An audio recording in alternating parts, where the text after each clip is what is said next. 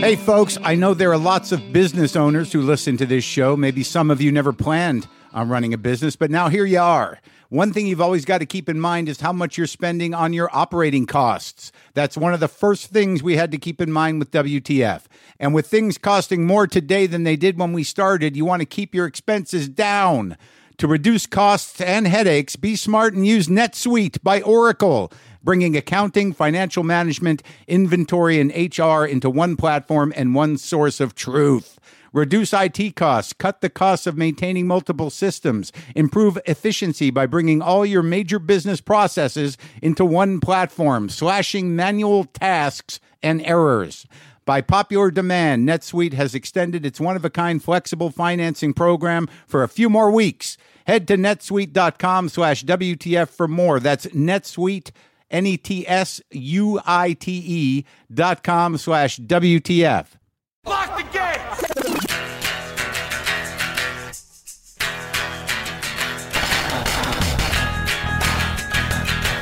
All right, let's do this. How are you, what the fuckers, what the fuck buddies, what the fucking ears, what the fuck sticks, what the fuck nuggets? Yeah, got it in. Let's close with what the fuck nuggets today. How would that be? Hi, I'm Mark Maron. This is WTF. Thank you for joining me. Always a pleasure to have you here. Always happy to be in your head through your ear holes. Anna Kendrick is here today. The lovely Anna Kendrick is here. And I do get a little starstruck sometimes, folks. I do, and I did, but I tried to handle it. All right, you'll see. You'll see. A couple of things that I want to promote, if I could. I'll be at the New York Comedy Festival at the Skirball Center on the NYU campus, which is the entirety of Lower Manhattan. But I'll be there at the Skirball Center November 7th. We added a second show. The first one is sold out. So if you're in New York and you want to see me and you want to make the drive, I believe it's going to be a good show. I'm feeling strong about it, because I haven't been to New York in a few years, a couple of years since I've done a major stand-up event there, and I'm going to be working on it. So if you can't be in New York and you want to see me work out some stuff, I'll be at the Tripany House at the Steve Allen Theater September 16th, 23rd, and 30th, and October 14th and 21st. Be doing that stuff.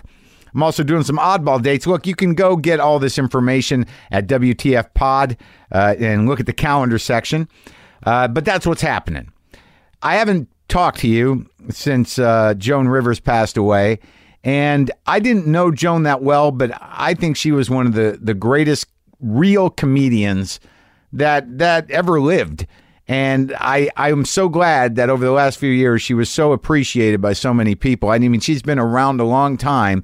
She had an amazing career, Resurgence, and I was privileged enough to do her talk show in bed with Joan Rivers. I was in bed with Joan Rivers, and we had a great time. And she was a great lady, and really a great stand-up comedian. And it's sad, and I feel like, you know, she had a long life, and I know that there's some investigation going on about what happened at the hospital, but she did have a good long life, and she did do some amazing work, and she will be missed. And that's what I have to say about it. It's interesting because I do this show, and when people pass away, they want me to say something, and I don't know what to say. It was horrible with Robin, and but thank God I had that interview to share with you guys, and I was glad I had that. But I didn't really know Joan, and all I can say is that I thought she was an amazing comedian and a real force in nature, and it's just sad. I don't know that sometimes there's this media feeding frenzy. You know, there's a fine line between a tribute and an exploitation of a sad event, and it all happened so quickly. And I just I do what I can here, and I share my feelings here. You know, we lost a great comedian in Joan Rivers, and that's how I feel about it. And I'm glad she had a good long life, and I'm glad that people appreciated her, and she will be missed. So anyways, I want to thank the people of Nevada City for coming out to the show. I did 2 shows with Nick Thune up at the Nevada City Film Festival, and I'd never been to Nevada City. And as some of you know, I think I've kind of talked about this before. Anytime I go out of town to a place that seems reasonable and quiet and off the grid a little bit, I think, Jesus, why am I not living here? Why can't I be a farmer? It's sort of an interesting town. I was only there for a day, but apparently it was like, the center of the gold rush clusterfuck in Northern California.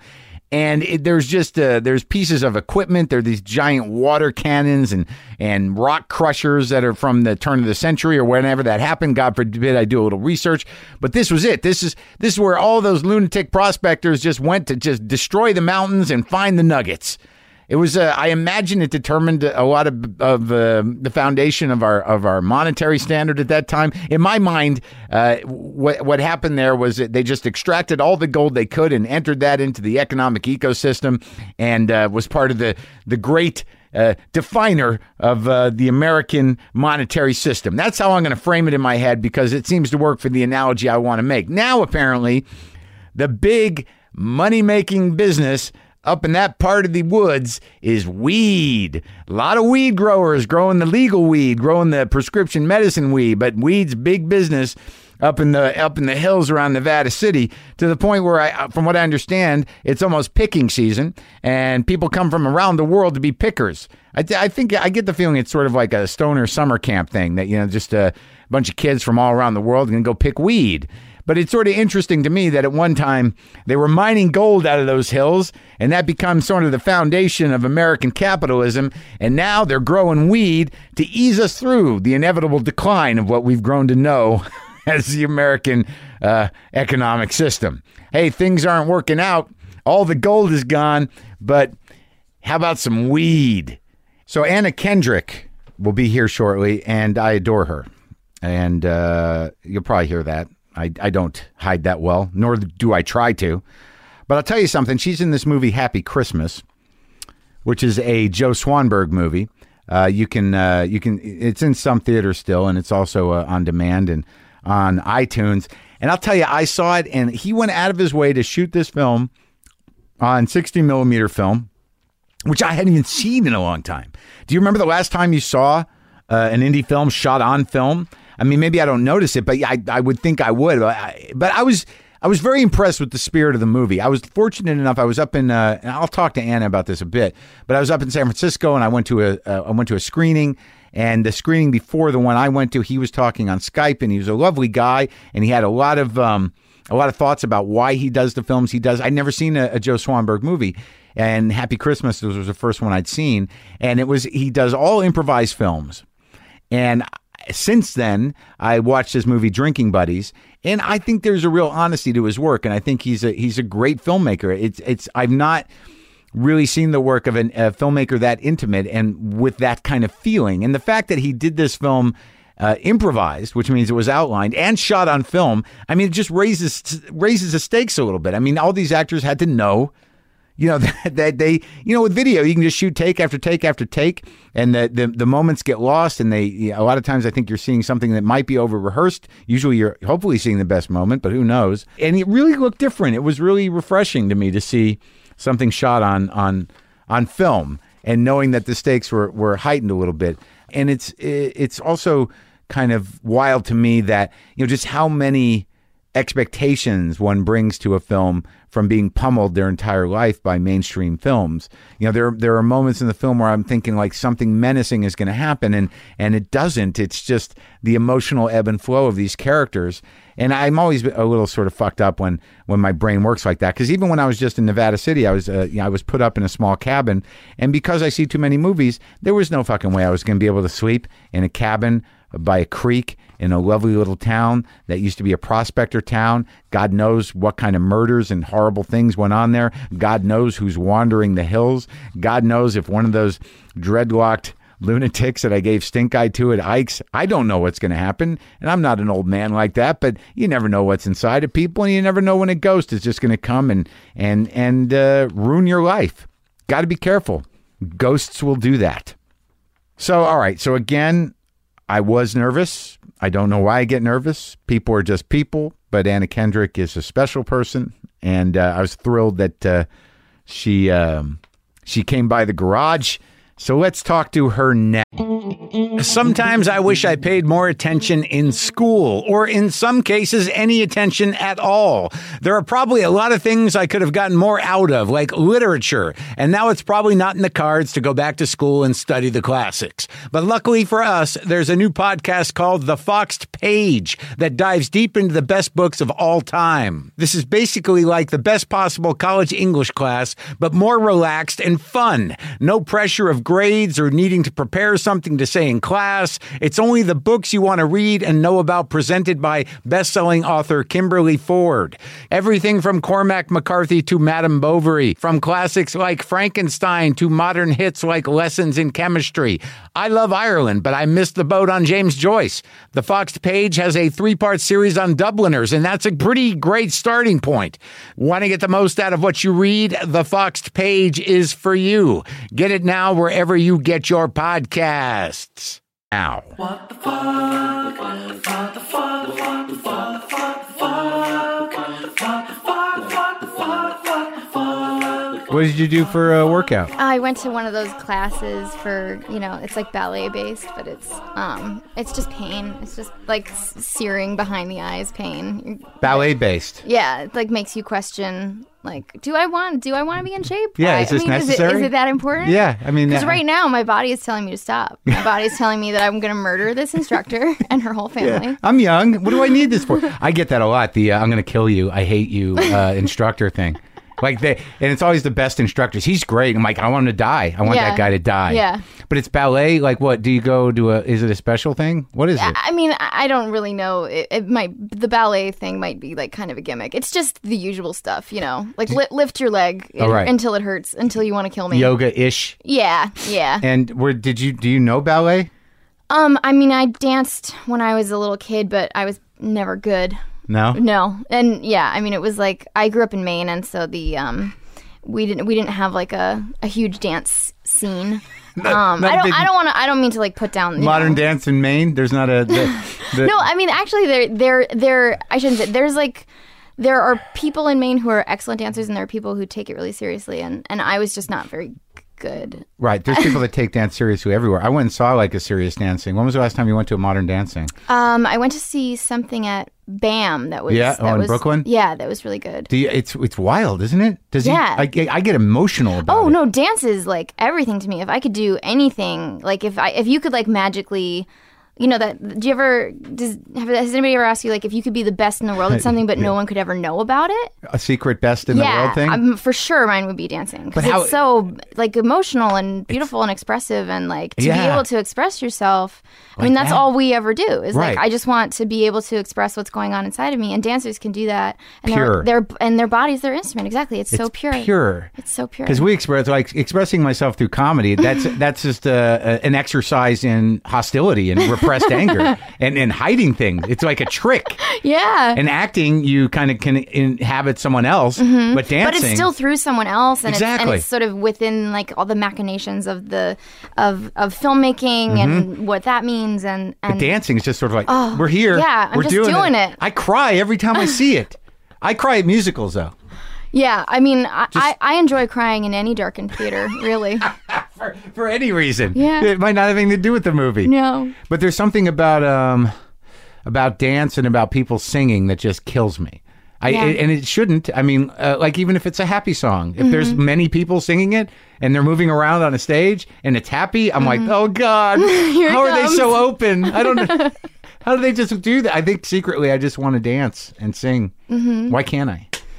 I don't know. Can you sing? Do you sing? I can sing okay. Yeah? Yeah, I do it sometimes. All right. But it's very frightening. It's horrifying to me. Horrifying. Oh, you mean like publicly? Yeah. I've done it. I feel okay about it. And I feel like once I got through that initial fear, I feel pretty good about it because I can sing okay, but horrifying, terrifying. Why is that?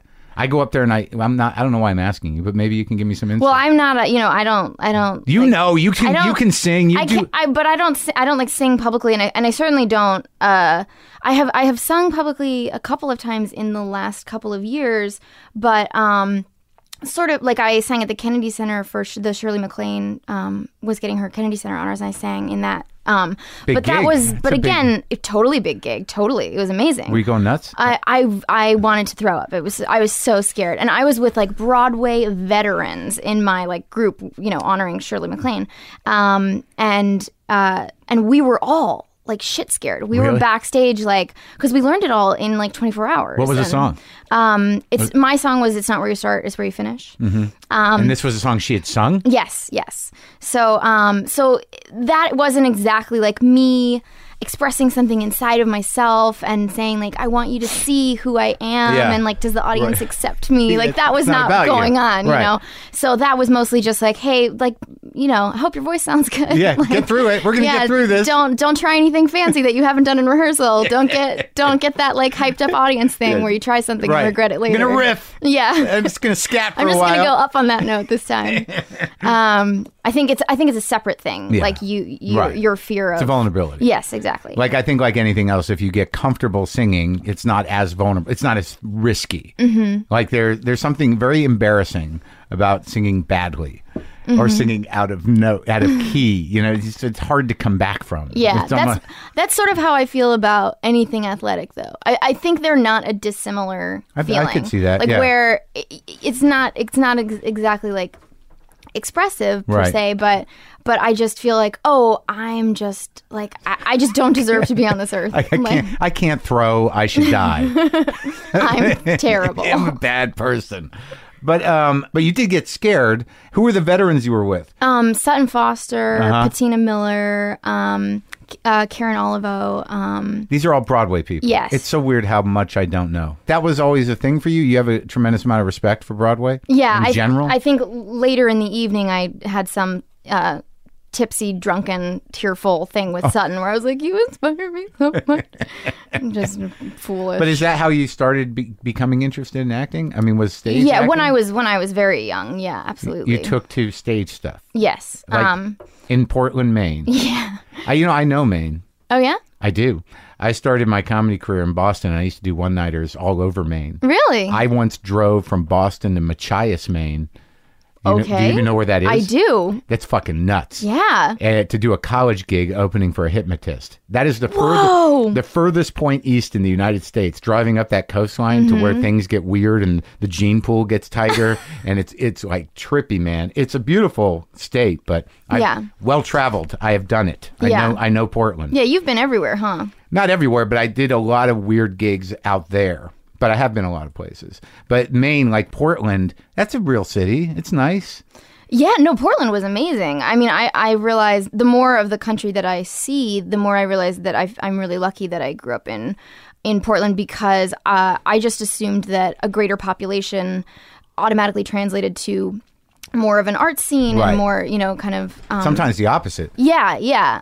Because Portland's like 65,000 people. Right. Or it was when I lived there anyway. Really? I'm sure it's more now. Wow. But I've been to places... I won't name names or anything, but I've been to places that I've been really depressed being there. And I'm like looking at... I'm like, I thought this was like a big city. Right. Well, the weird thing about art scenes is sometimes, even if it's in a bigger city, like certain types of creative communities just feel like they're marginalized. Mm-hmm. So it's not like this thriving art scene. It's a bunch of angry people in a weird theater going like, fuck, no one's coming to our show.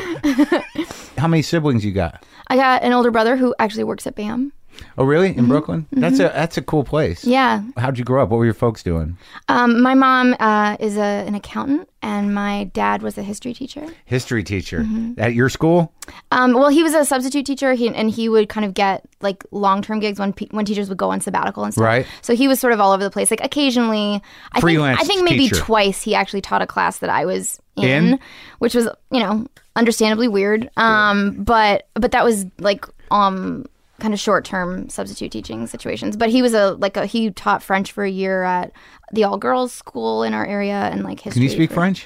I could in high school. I was pretty good, but it disappears if you don't work that muscle. It's just. So you grew up with like fairly, I don't know accounting, but that's a little specific. But I always picture that if someone has a teacher as a parent, that they're at least open-minded, and history teacher and supportive. Was that, no, they were. I mean, my parents were very, very supportive, and very artistic, and opened me up to a lot of stuff. My mom is more into the visual arts, which I could never painting and stuff get a handle on. Yeah, I mean, I can't even draw a stick figure. It's really But awful. are you able to appreciate it? Oh yeah, I mean, and she does she draw?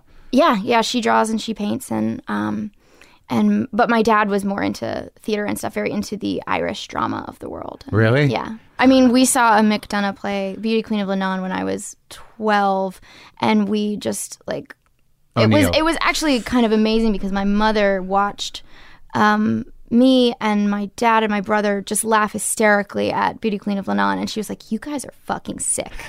You are disgusting." Is he Irish? Yeah, he is. That's they're sort of heavy people. Yeah, and they exactly like Irish poetry and Irish theater. It's like, oh, but on the other side of that, they seem to know how to have a good time. Yeah, no, very. I think very into dark humor and finding humor in. Like gallows humor. Yeah, it's been rough for them over there. Yeah. It's a very beautiful place, but it's been hard. Yeah, exactly. I just noticed your what the fuck ring. Who fashioned that for you? Some dude. Oh. A fan. A fan? Yeah. You get jewelry from fans? I get all kinds of shit from fans. Do you get stuff like that? Come on, you get stuff. I get some stuff, yeah. Yeah, I can't even imagine the stuff you get. Okay. There's no way of telling this story that doesn't make me sound like a dick, but do it. Whatever. You can be a dick. Okay. Okay, so and I promise you, like, on paper, this is the craziest thing I've gotten or thing that has happened. It was my birthday recently, and a couple of people managed to get my home address. Can just do that. Because once it's on the internet, it's impossible to kind of get rid of it. So a couple people for my birthday, and it was they include in the message, like, "I'm sorry if this is an invasion of privacy." Right. It's like, well, it is. It is. And if you would have just sent it through the appropriate channels, it would have been a lot sweeter and less creepy. But anyway. So what happened? A couple people sent things, and like a teddy bear, and stuff like that, and I sort of just on principle, you sent it to my home and it's not appropriate, and I just kind of get rid of it, and I don't even want to give it to like a friend or like to it because you never know if there's anthrax in the teddy bear. I don't know. And no, there's probably not, but it's just good chance it just goes in the trash. Yeah, sure.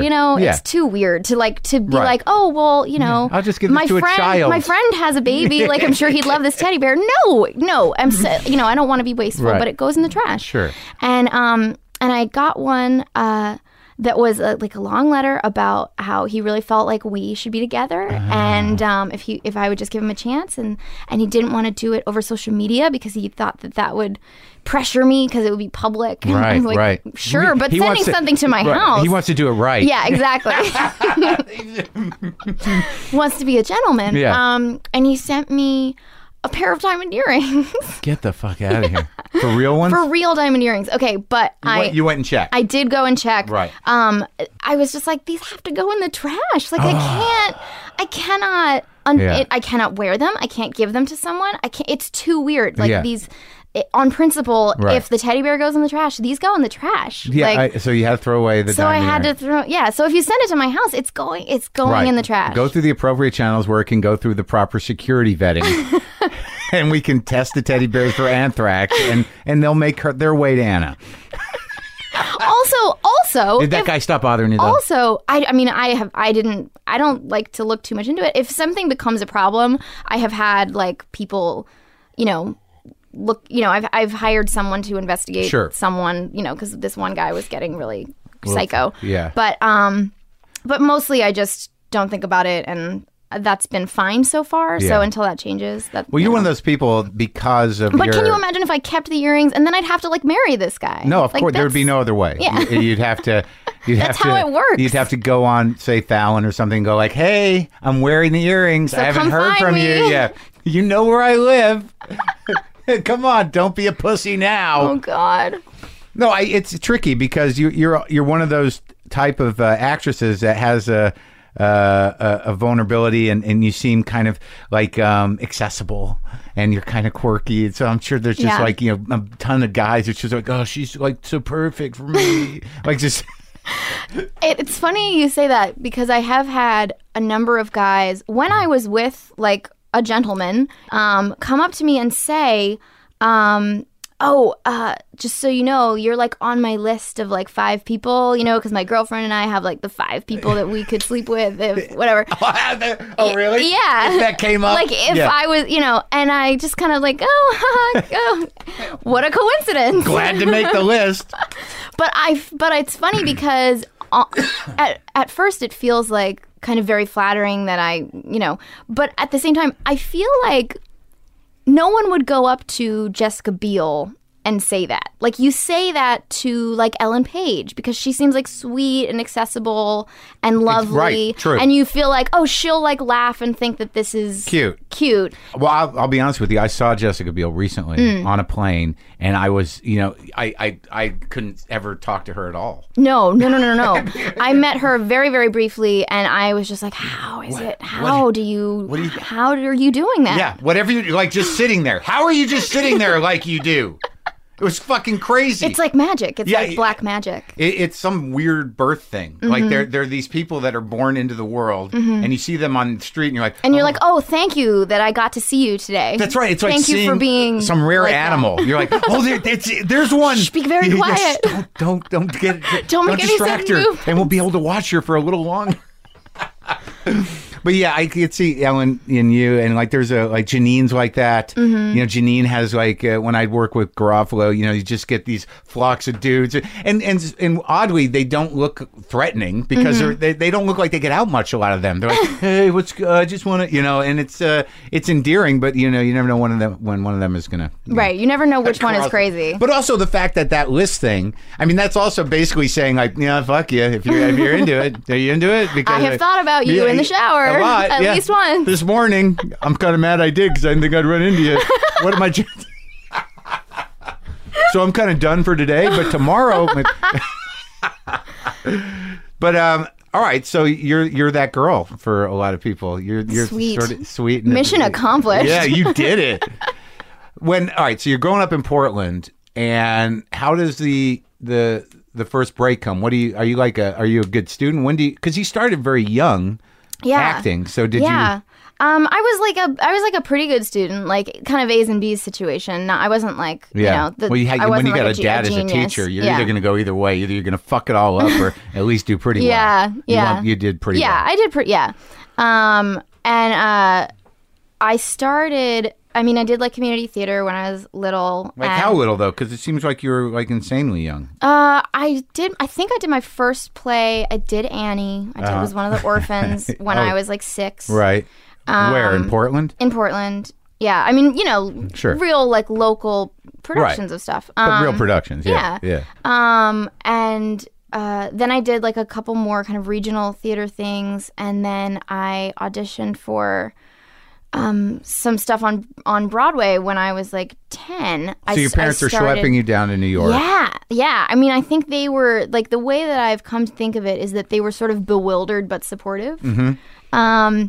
So they were like into it and helpful, and they like would drive me down for auditions, and at first people, my like, you know, this agent that was like a children's agent that was willing to take me on, like wanted to send me up for commercials and stuff. Mm-hmm. And oh man, was I bad at that. Like, really?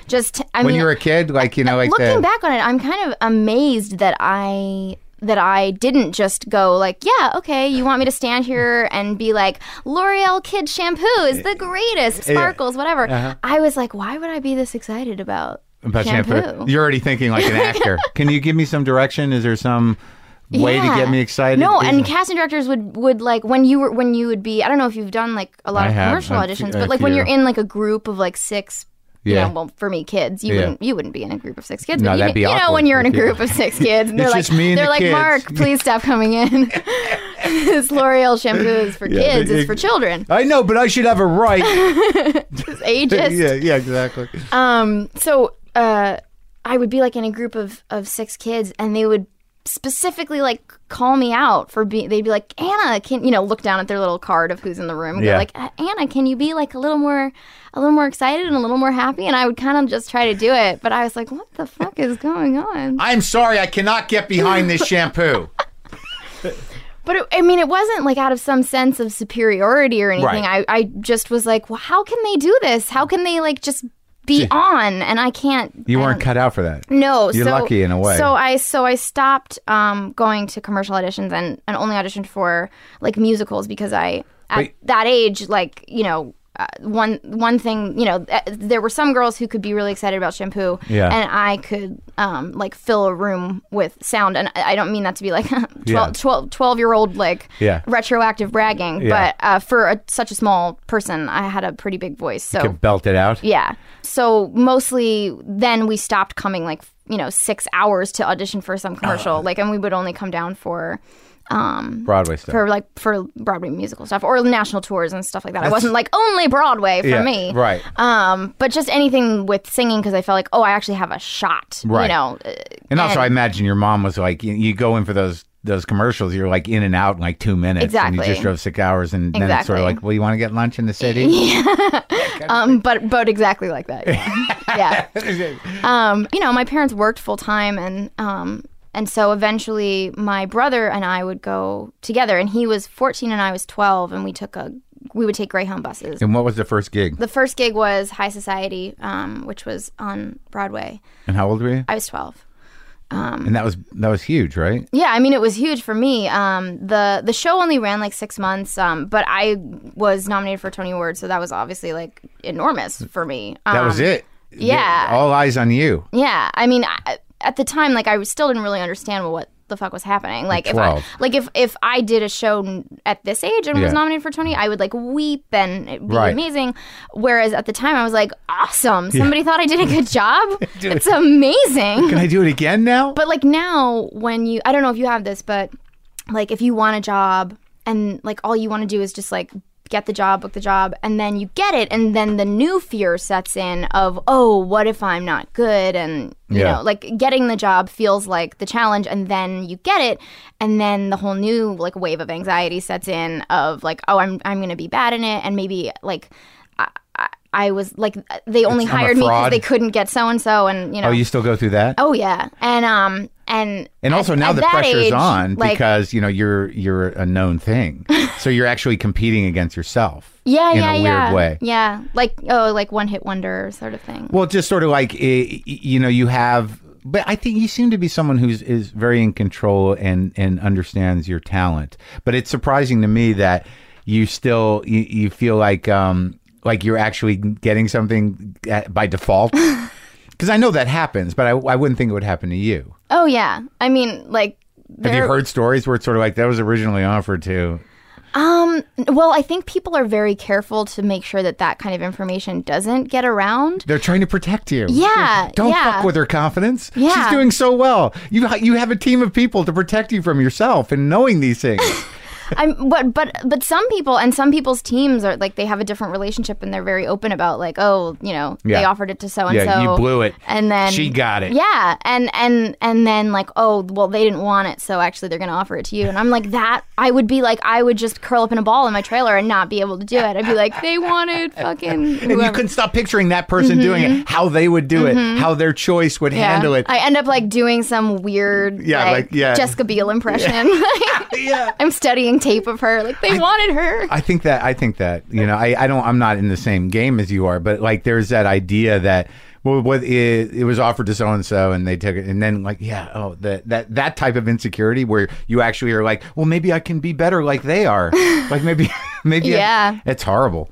So you go from the Tonys, and then like do you like, I don't know the exact trajectory of your career, but I mean, what happens between the Tonys and Up in the Air? I did a couple more like sort of workshops for like new Broadway shows, which is as it turned out was a mistake because at that age you would just outgrow it by the time it went to stage. But the bottom line is that because of the Tony nomination and your performance, you were integrated into that community as a force to be reckoned with at the age you were at.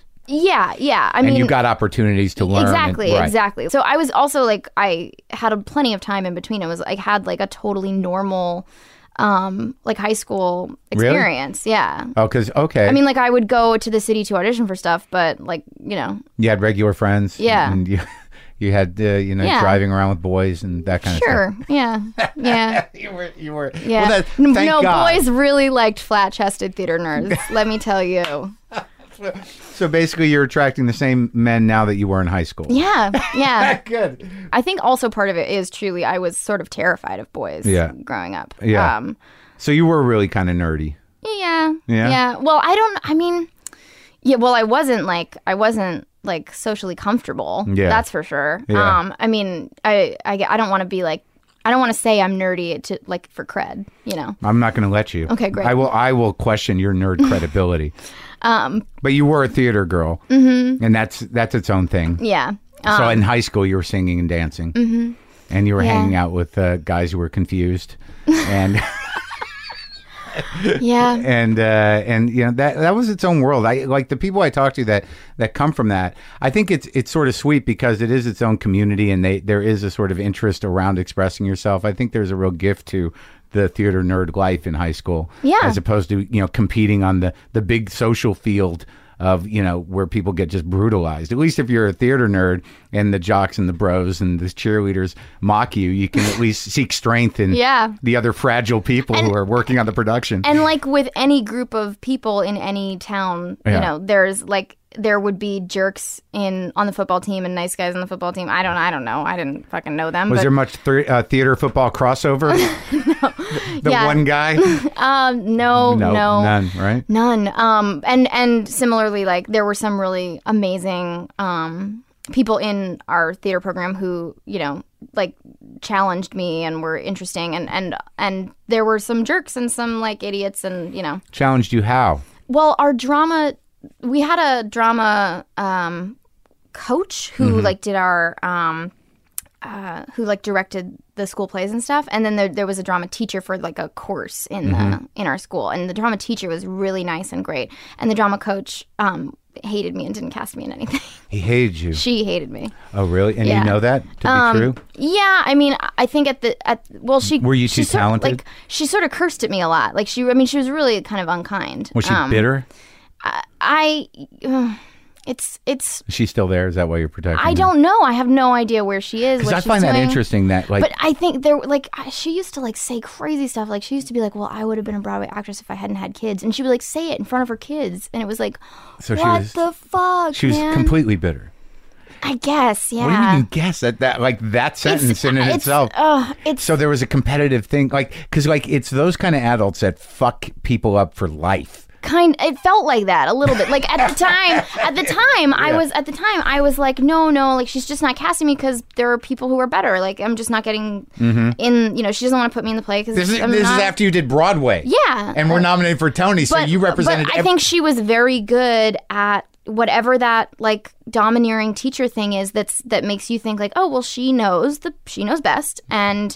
Okay, like, and then she like would dole out like a little bit of encouragement, and it would just keep you high for like a week, and then she would, Swammy. So she was a horrible, mean person. That's what she was. She's just like, here you go, you're doing great, and like you. But like even now, for me to look back on it, and like if somebody told me that had happened to someone else, I'd be like, oh, that person was just being like a bitch, and but for me, there's still part of my brain that's like, no, like she. Oh, good. So she's still in there rattling around. Yeah, I would keep an eye on that part of your brain. Okay. Okay. Because that's the part of your brain that'll get you into a really bad relationship and stay in it for a long time. Yeah. And so then I graduated from high school early so that I could go to New York. Did you have a high school boyfriend? No, I had a high school crush, like a big, fat, stupid crush, like all-consuming crush. With a theater guy? He was kind of a theater guy. Was he a loner guy? Yeah, one of kind those? of a, Yeah. And I was like, I think that is a theme that has followed me around, which is like that people who are quiet and boring to me is like, oh, he's tortured and beautiful. What's going on in there? Yeah. And that followed me around for a while. I think I got rid of that, but that's been a fun theme for me. You like guys that talk now? Yeah. Big fan of verbal communication. But graduated and went to New York to do a little night music at New York City Opera. Now, did you see this as that was you were okay with the idea, or maybe gunning for the life of a stage actress? Mm-hmm. Yeah. That was what you wanted. Yeah, I mean, all I ever wanted was to make a living, as an actress. Yeah, in whatever form that took. And for a long time, and once I moved to LA, I was like, oh, if I could just get on a show, then I would really? Just be on a crime procedural where maybe I got to make a joke once an episode. That would be okay. Great. Because really? I just wanted to do the job. And then also keep the lights on. Did you study? Did you go to college, or did you No, didn't? I started when I was 12, and I had a handful of bad experiences with acting coaches that I went to and what stuff. What kind of bad experiences? Just where I just felt this is about you showing me what you would do. And I think I'm sure that there are acting programs and acting coaches who are incredible and giving and open, and I happen to have 3 in a row that were just showing me what they would do. Because you seem to have this amazing natural talent. I mean, if you can do song and dance already, that's an entire 2 years of acting school you don't need. If you can do it, what do you need to take movement class for? I don't know. I mean, part of me is curious. What would it be like to take a movement class? What do they learn? I don't know. Would you? I mean, but then part of me just thinks it's just getting to do it. Right. I've learned so much because I've gotten to work. I learn by working. It's not like I've been learning sitting in front of my computer on Reddit. I don't. Right. You only learn by doing it. And so if you're not working, then get in a class. Right. Because you're just figuring it out. So you're in New York and you're doing stage work. So that the Tony nomination was huge. I mean, that changed the whole game. Well, yeah. I mean, but then of course there was a period where, I think going through puberty and stuff, I was like, oh, okay. So am I still auditioning for children's parts? Because I was so small my whole life. Right. Am I still auditioning for children's parts? Especially on stage, you can get away with playing children. Yeah. Or am I supposed to be the ingenue? Right. And I mean, in A Little Night Music, I was playing a 13-year-old. I was 17, but I was playing a 13-year-old. That's right. You were going to have Judy Garland's career. You're going to play a famous a child and then be a cabaret singer for the rest of your life. So there was part of me that was worried about just being Daisy Egan won a Tony when she was 10 years old. Yeah. And she, I think, is still working, but there was a long period where she kind of couldn't get arrested. I think. What are you going to do with her? This Exactly. child phenomenon. Exactly. Once she can't be cast as a kid. So I was I'm a 14-year-old has-been, and that was fun. And what changed it? Well, it wasn't it certainly wasn't a one event that I can point to.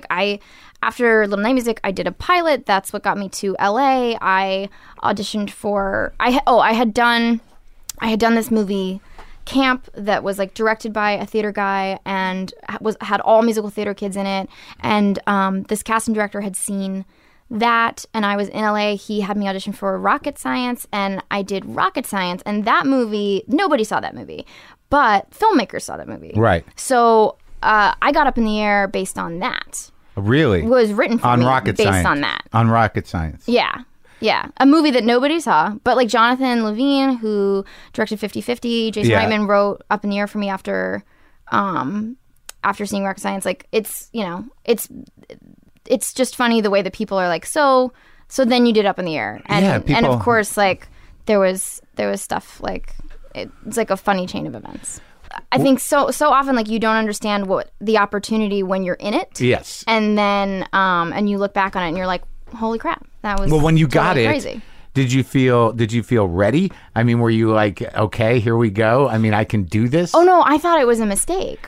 I thought no. When I got the job, because my agents were we think you're going to get an offer on Monday. Uh-huh. And I was like, guys, you were not in that room with me. It did not go well. But I thought he wrote it for you. But he did. But I didn't know that. Oh, okay. So I thought he didn't like me. I was like, okay, thank you very much. Thank you for the opportunity and come in and read for you, whatever. I was like, okay, great. Driving home from Santa Monica, well, that sucked. Yeah.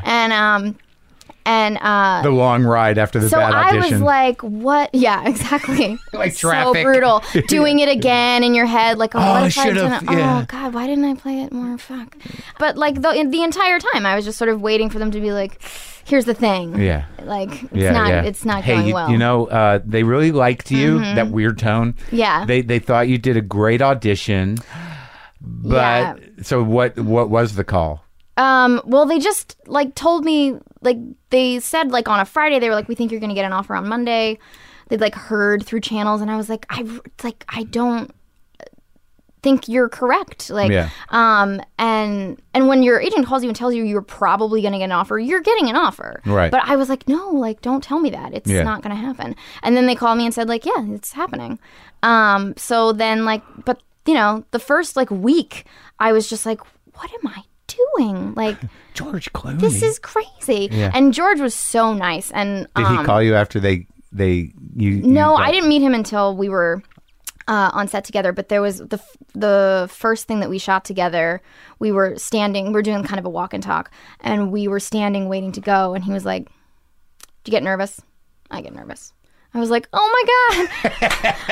Like that was like the smallest thing, but just like opened up my whole world, you know. He's a pro. Yeah, total pro. Yeah. Like, I mean, he probably did that for you. He probably does that for everybody when he can tell that like they're like, what am I doing here? I don't belong here. Right. Like just a couple words from him and you're like, oh my God, he's a person and I'm a person. We're the same. Yeah, because like he knows that. I mean, not in an arrogant way, but he knows that he makes people nervous. Well, he's George Clooney. Yeah. Like he knows that you've got to be standing there going like, that's fucking George Clooney, like right there. Yeah. But your performance in that was so amazing. When you work with somebody like him, who I think is, you know, an amazing movie star and an amazing actor. I mean, how else did he make you comfortable? I mean, what did you learn from that dynamic? I mean, as opposed to working with the people you work with. I think, like, looking back on it, I think there were times that he could tell that I was, like, in my head overthinking. And there was a day when I was really in my head about a scene that we were about to do, and he was, like, throwing Nerf footballs around and, like, intentionally kind of hitting me and stuff, like, which at the time, I was genuinely like, bro, I'm, like, trying to get in the scene and stuff. But, you know, it was like, you need to like snap out of it a little bit. And then there was a day when we were shooting the scene where I'm sitting across from the computer screen and I'm firing a guy over the computer screen for the first time. It's like an older guy. Right, I remember that scene. Yeah. And George was sitting next to me, and he sat there next to me all day, like because I like couldn't move. I was like stuck to. It was like such a complicated, heavy scene, and they were like moving camera equipment and stuff, and I like just was sitting there, and he sat next to me, like kind of just like feeling me out, and like he would do the scene with me. Like at one point I was like, oh, can you run lines with me? And he just like immediately did the scene with me, and I didn't realize until later, like, you know, he's like a fucking movie star. He could have just fucked off and, you know, gone to his trailer. Yeah, gone to his trailer, like, you know, called his agent, whatever, let alone like run a scene with me that he's not even in. I mean, he's there, but he, you know, he ran the other guy's lines with me. Oh, really? You know, like, that kind of like generosity was, it, you know, it's something I think about all the time. That's like sweet. That if he can be that generous, like, everybody should be able to do that. Right. That's amazing story. And I didn't like, so all at the same time you did Up in the Air and you're doing the Twilight thing. And then like that was a pretty big few years for you. And Scott Pilgrim, just like boom, boom, boom, boom. The Twilight thing. Now I can't even imagine the type of fans you have for this.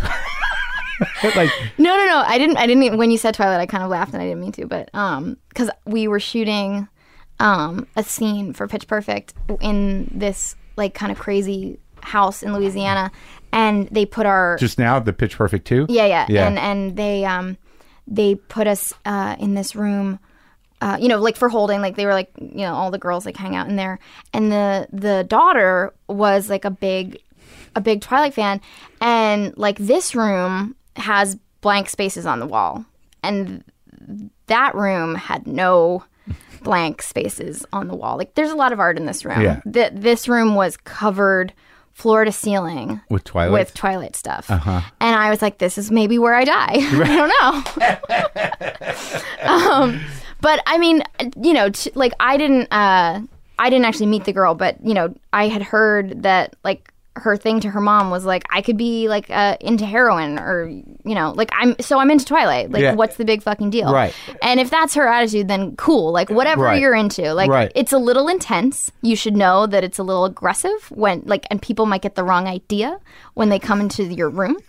But like if your attitude is just like, this is what I'm into, so sue me, like fantastic. Right. Whatever. Well, but it is visually aggressive.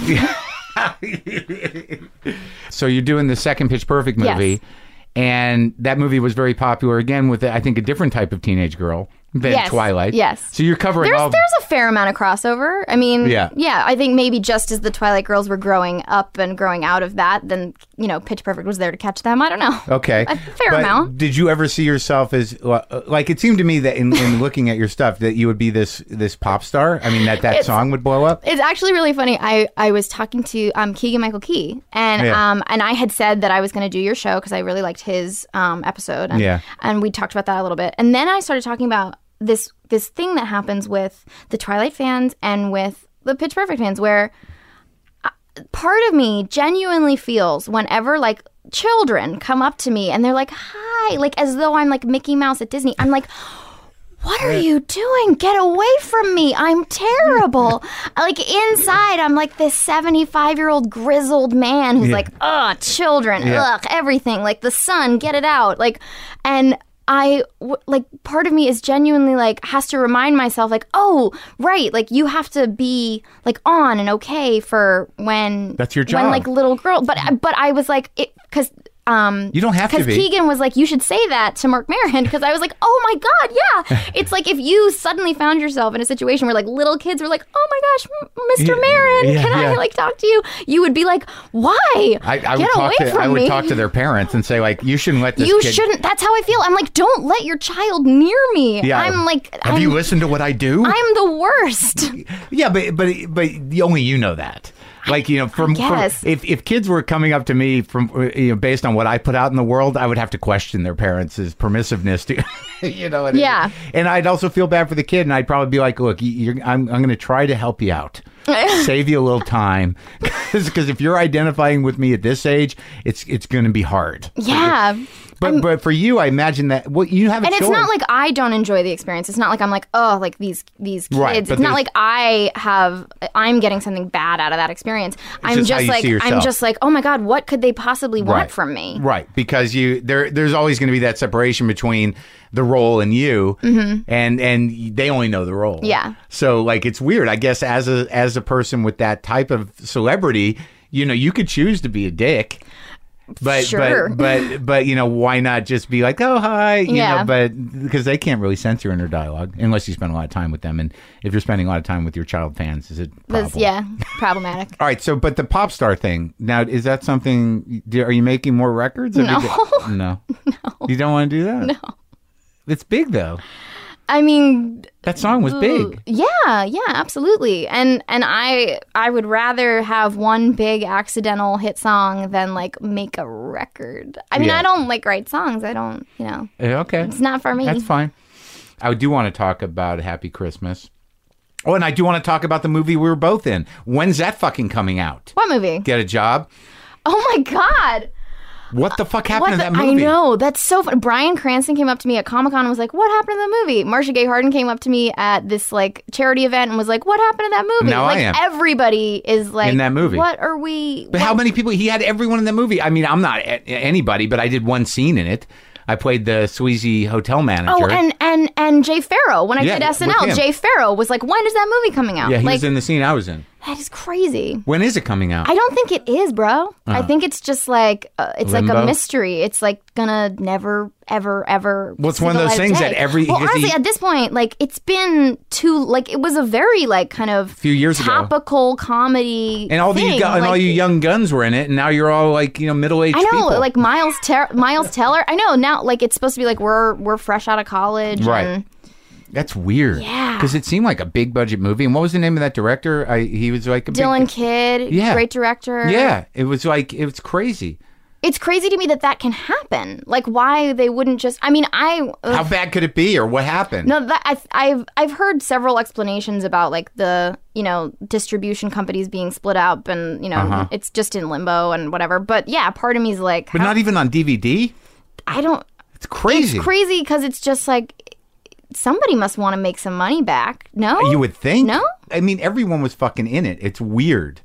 Like, all you guys were, I'm lumping you into with everybody. But yeah, Miles Teller, you, Cranston. Nick Braun, Chris Mintz-Plasse. And Allison Brie. Yeah, Allison was in it. Yeah, that's crazy.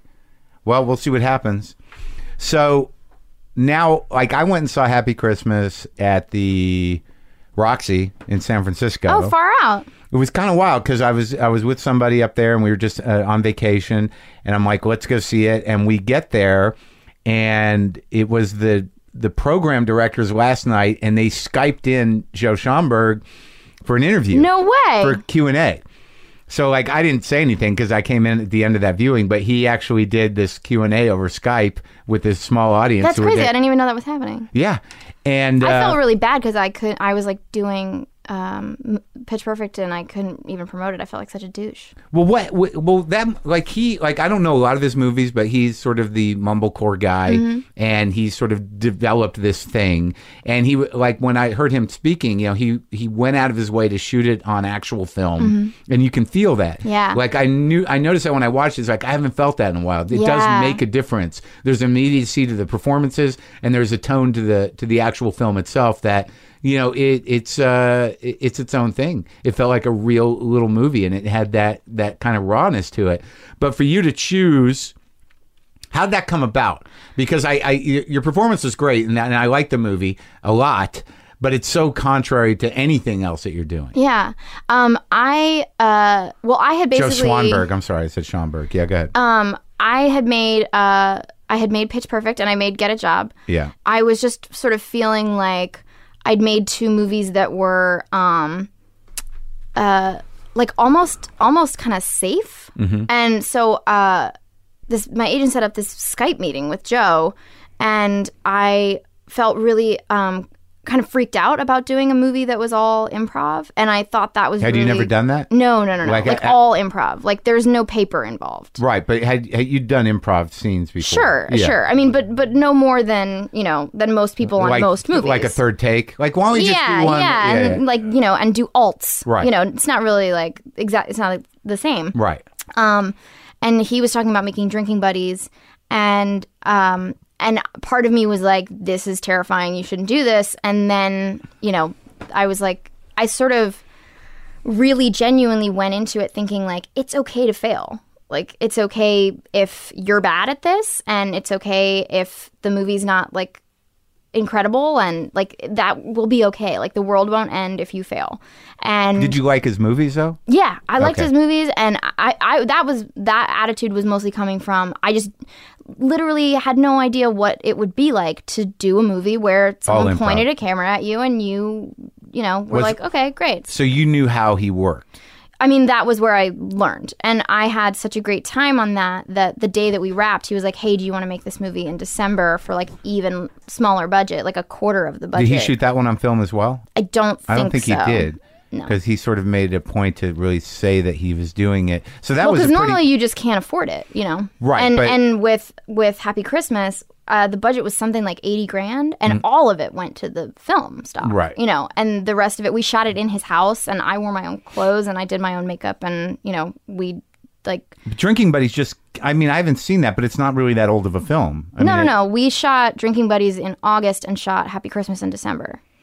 So the experience with working with Joe Schwanberg was very specific. It was so good that, like, I hadn't even seen a cut of Drinking Buddies before we made Happy Christmas. But you liked the experience. Because I just loved the experience so much. Because the character in Happy Christmas is endearing but troubled. Yes, the character in Drinking Buddies is very together and sort of the most together person in the film, and very sure of herself. Like, she not sure of herself, but she just knows who she is and she knows what's going on.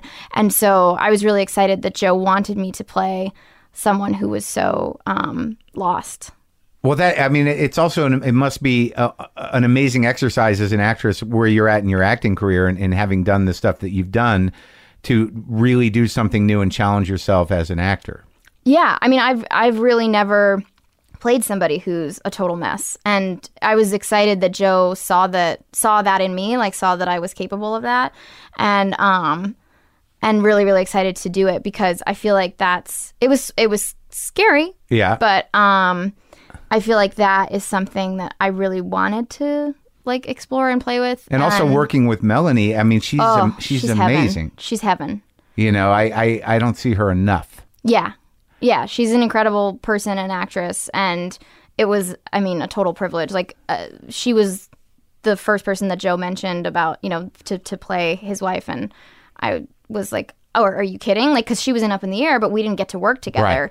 So I was so excited. Would she play the sister? The sister. Right. But I had met her, and I thought she was just lovely, and I think she's so talented, but we, never interacted. So I was so excited to be able to do scenes with her. And what did you learn about yourself or about, acting in general from, working with her and working in that sort of situation? Because when I saw Joe Swanberg, talk about the actual idea that that's the way film was made at some other point in time, where you had to really kind of be deliberate and you didn't have a million takes, and that you sort of had to get it. And did you find yourself like in the back of your head? Because I know in working in the limited way I do in television, that you're like, what does it cost to do another take? Right. Why not do 20? Who gives a shit? Right. We're not burning anything but time. We're not burning film stock. So did you have that in the back of your head? Were you aware that like we're not going to do this again? Well, there were sort of two things going on, which was absolutely that we're shooting it on film, and also that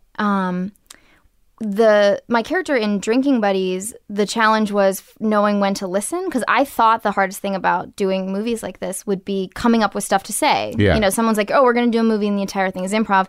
Your brain first goes to like, oh, what if I can't think of like, right, how to move the scene forward and what to say and how to be charming and funny and stuff like that. And actually, it's really easy to just run your mouth and fill time. Right. And it was challenging to know when to just be still. Here we are. Yeah. When to be still and when to listen. And especially because I was playing someone who is really comfortable with herself, which is hard for me to play. That was sort of the challenge on that movie. And what did you put in place to do that in your mind? I based my character on my sister-in-law, who's married to my brother. And just behaviorally, and when there were moments in your mind where you're like, oh, what did she say that? She's she's a teacher, and my character in Drinking Buddies is a teacher, and she teaches all levels of special needs in like an inner city school, and she just has this like well of patience, and and I'm very like impressed by her as a human being. So I just tried to like channel Liza. And then the trick for Happy Christmas became, I should be like filling the time because this character can't shut up, doesn't know like when to shut up. But then of course the risk is that it's a deeply personal process, and you end up saying something that is like, oh, I just put that on film for the whole world to see. So not only was it like, oh, we don't get too many chances to do this, it's like my objective is to not self-censor at all and just say like whatever feels, like just the first idiotic thing that comes to my mind, and right. And to not go, oh no, just shut up. Yeah. Because the character is very self-centered. Yes, and the character is sort of based on the darkest parts of myself and the darkest parts of people I know well, and and part of me was like, oh, should I not be exposing this much? Not that people will like look at it and think anything, just that I'll feel exposed and vulnerable. But it's it's interesting growing up in the world that we grow up in, or being like, it was all very familiar to me for some reason. Yeah. That character, it was not like this menacing, dark, kind of like, you're not concerned. You're like, no, I've dated that girl. Yeah. I've been that guy. Yeah. Like they're familiar. There's something about we're different generations, but there's something about, kind of the being young and a little fucked up and not knowing what to do and smoking weed and getting fucked up. And it's what we do. So, so the emotions of that character were not anything people are going to be like, what the fuck? I mean, I've been surprised by the varied reactions. Like that's what? Definitely my feeling. Like right. what, that like I know this girl and I've been this girl and I know that like she's really making some bad decisions and she's embarrassing herself and then like when she like is incapable of fucking apologizing, like I sympathize with that, and because that's so hard, and I've been surprised that other people's reactions to it are really like, you're a terrible person. Like, not even like your character. Are these like, the 13-year-olds? No, there was this woman at Sundance who was like, I just want to say, Melanie, like, you gave such an amazing performance, and like talks about Melanie's acting, and then goes, but I wanted to throttle.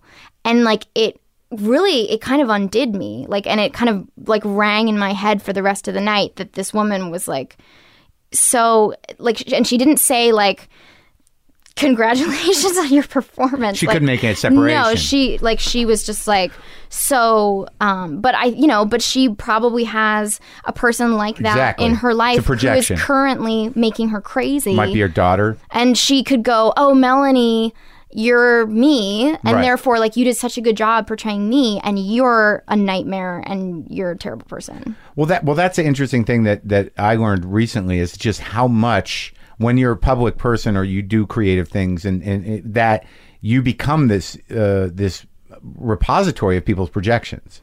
That they're not, they, like, a lot of times, especially in a movie that is that raw and feels like that, they're not going to separate you from that character. And you're just going to serve that purpose. I mean, sadly, that's what makes, the art of drama, effective, is that it's sort of what you have to live with, especially in a culture where it seems like now people are very incapable of separating reality from fiction, almost everywhere. It's bizarre how some people will be like, that was just you. It's like, no, we shot a whole movie, and they just project that stuff. But I know that character it is a disturbing character, but I think it's a very common character. Yeah. I mean, I think you did a good job. Thanks, man. Did you watch it? I did. Yeah, it was. It was really surprising to me watching it that I felt like I was doing, like, I felt like when we were making it, like, more would come across on screen, and there were scenes when I was like, oh no, I should have nothing's really happening in this scene, and it's like, it just feels like nothing's happening, and I should have pushed myself, or I should have done something different. And then been so happy, beyond thrilled that people are like, oh, that scene at the end and I'm like, oh my God, like, I forget that, like, you can show restraint as an actor and as a filmmaker, and in any kind of art form, and people will feel what you're feeling if it's honest, right. And if I had like pushed my, the emotion of that scene, I think it would have, ruined it. Right. But I was watching it going like, because in traditional filmmaking, it would be like, this is the part where she cries. Right. This is the part where she apologizes. And like, because you don't have a writer giving you the words, you're just you, and like, you have to come up with the words. And I couldn't, I could barely muster like an apology. And when people were yelling at me in the movie, I just couldn't apologize, because that would be, it would have been impossible. But if it was written, I probably would have cried in that scene. I probably would, Well, that's right, because that character in that movie was enabled to not possess that self-awareness. That was part of the thing of her, is that she was incredibly selfish, but self-awareness would have just crumbled her. And that may be another movie, but that may be the journey of that fictional character. Yeah. But it was not that movie. Right. But yet still at the end, it is a sympathetic character. And if people miss that, they got stuck somewhere in the middle. Yeah. In fuck her. Yeah, I totally agree. Like, and I think because I so sympathize with people who, when they like clumsily attempt to say like, this is what I'm feeling, and this is, and I can sort of glean what's happening, and I'm like, you don't have to say it, like, right. Well, it's a character that is unable to take responsibility for her actions. Yeah.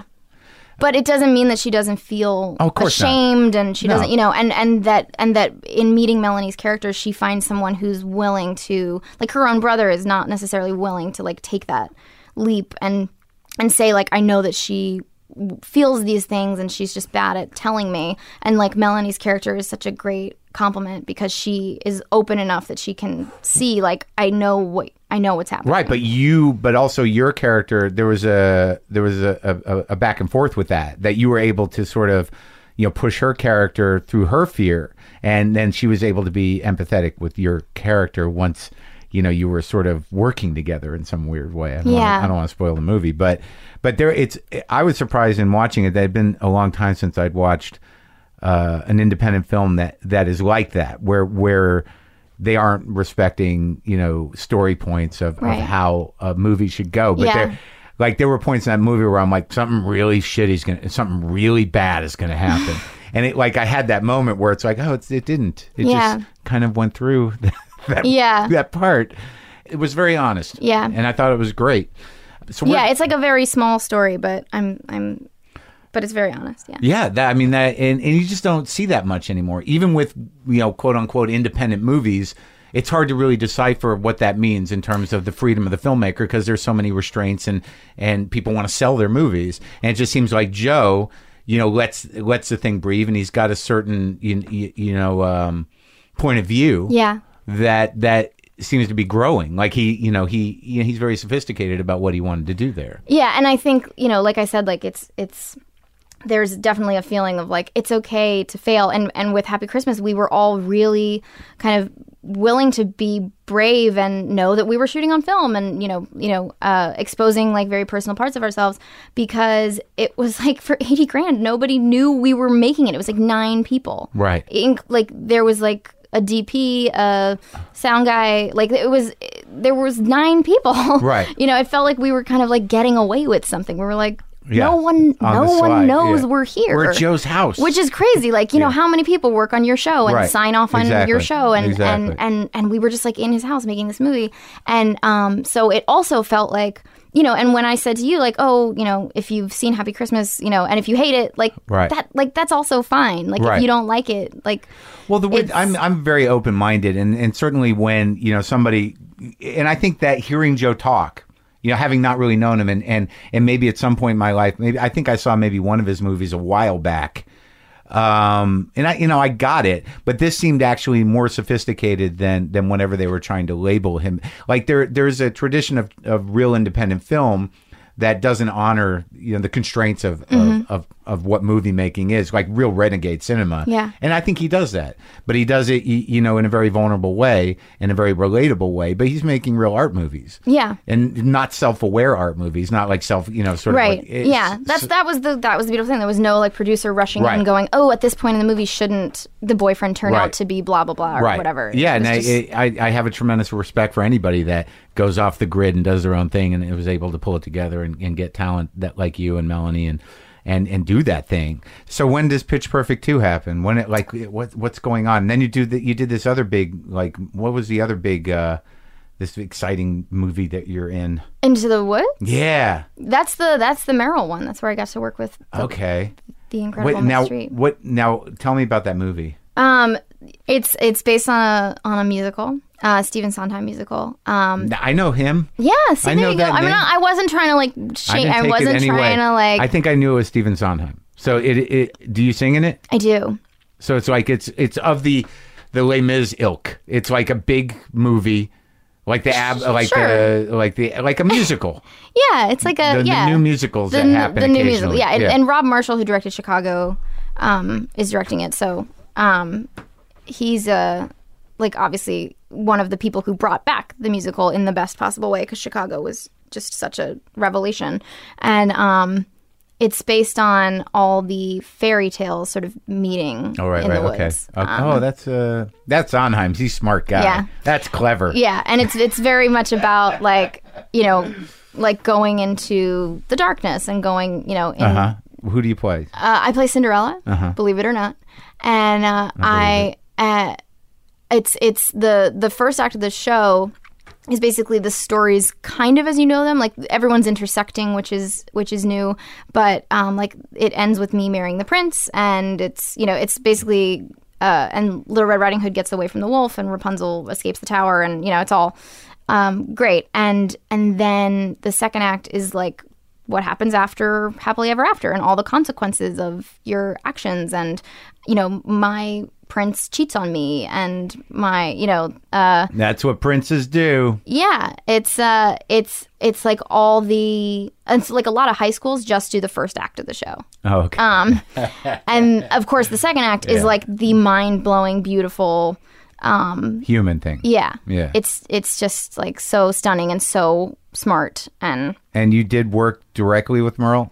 Yeah, and she sings this song to... I can't even imagine what that must be. Oh, it was insane. I mean, I was with James Corden, and he at one point was like, people would pay so much money to like get a chance to see this happening, and we just get to be here. Yeah. Like, I mean, you could raffle off like the chance to watch Meryl Streep sing The Last Midnight at the end of Into the Woods. Like, it would raise, tons of money. Like people would pay insane amounts of money, and we just get to fucking be here, like us idiots. It's amazing. What was it like? I'm there's a completely line. Amazed. There's a line. She sings a song to us, basically about like everyone wants to self-identify as the good guy, of course, and that she is like, okay, so I'm the bad guy, but I'm right, and that sort of there's this line where she's like, "You're so nice. You're not good. You're not bad. You're just nice." And she like just watching her say that to me like filled me with this like shame, this like deep. I was just like, oh my God, this is crazy, because she is saying like these are the consequences of your actions, and apparently I'm the only one who's ready to deal with them, and maybe it won't be easy, and we'll have to like get some blood on our hands, but we're in dire straits, and this is happening, but we're all like, no, we're the good guys. We wouldn't do anything bad. Yeah, like, we're the good stories. Yeah, and it's basically the choice between doing something nasty to save ourselves, or just standing there and going, no, we don't. It's like we're kind of grappling with like, but we're the good guys, right? So the actual idea is that you're actually grappling with the single dimension of the fairy tale, of the story, that as if your character had to live by that, and this is like her. Yeah. Okay. That's like so. Yeah. It's clever. So people kind of coming to terms with. But were you able to sort of like?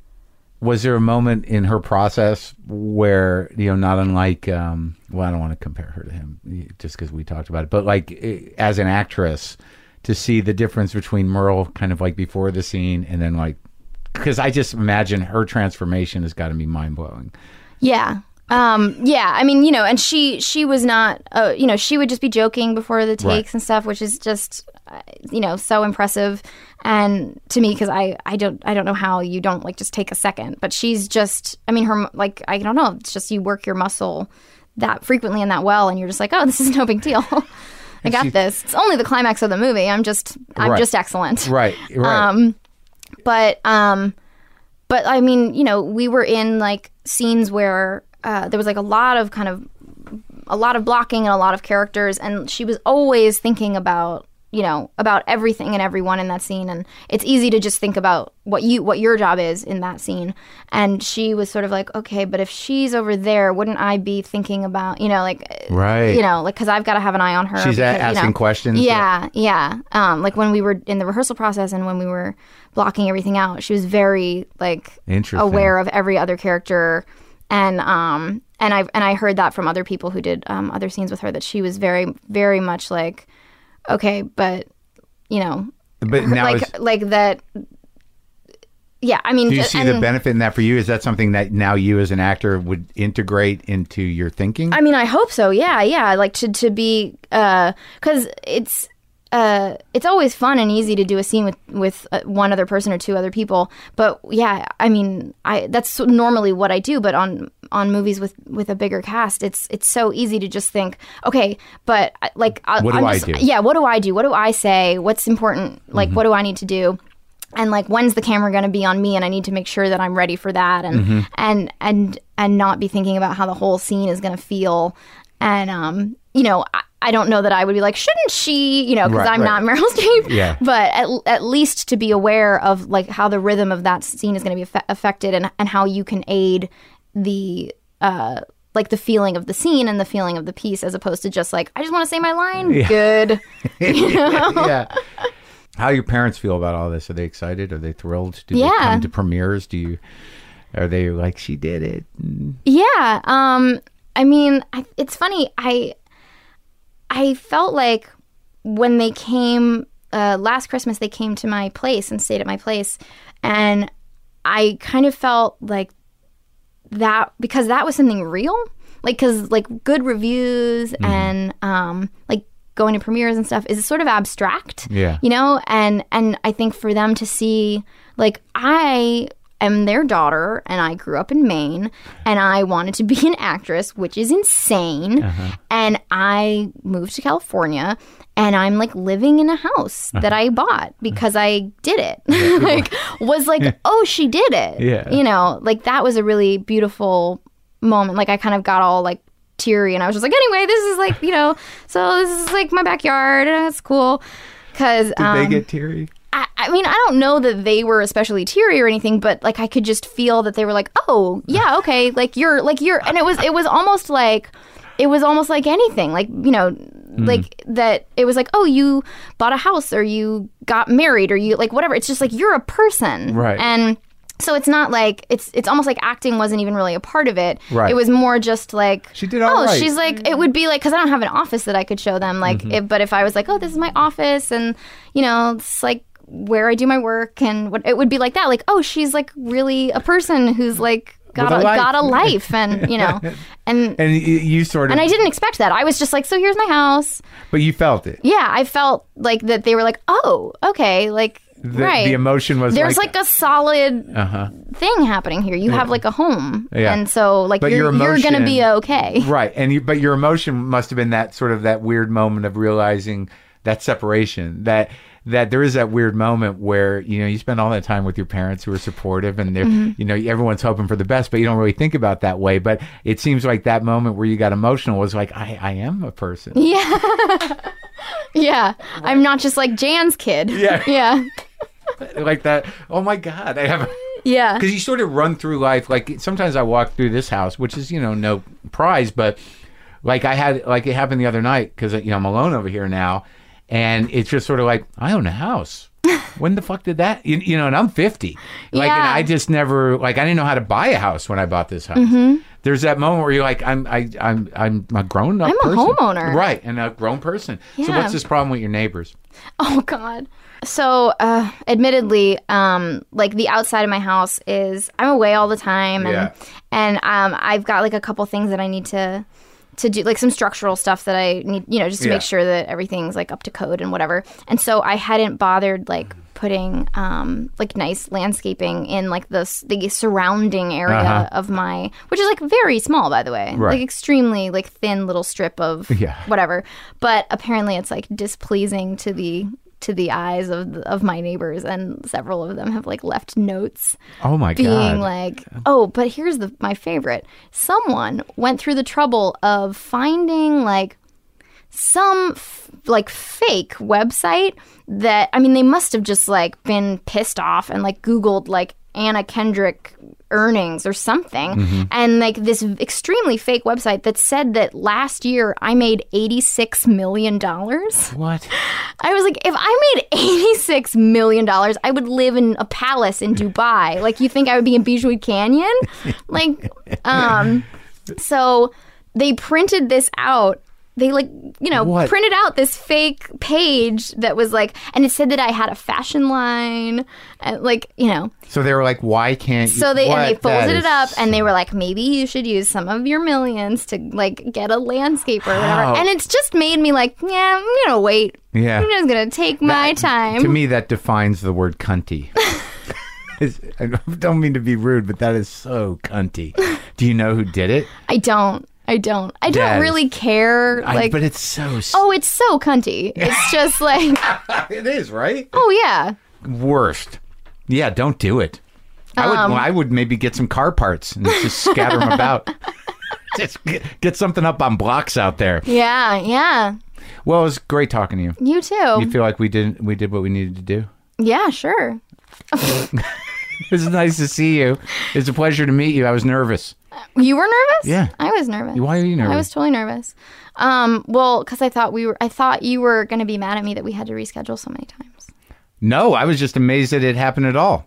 Okay. And that, I get like it's like I just get nervous. I don't know. You know, you're a big actress. I was nervous. Everybody told me that that you were gonna like get deep, and I was probably gonna leave being like, why did I say that thing about my grandmother or whatever? What happened with your grandmother? No, nothing. See, you see.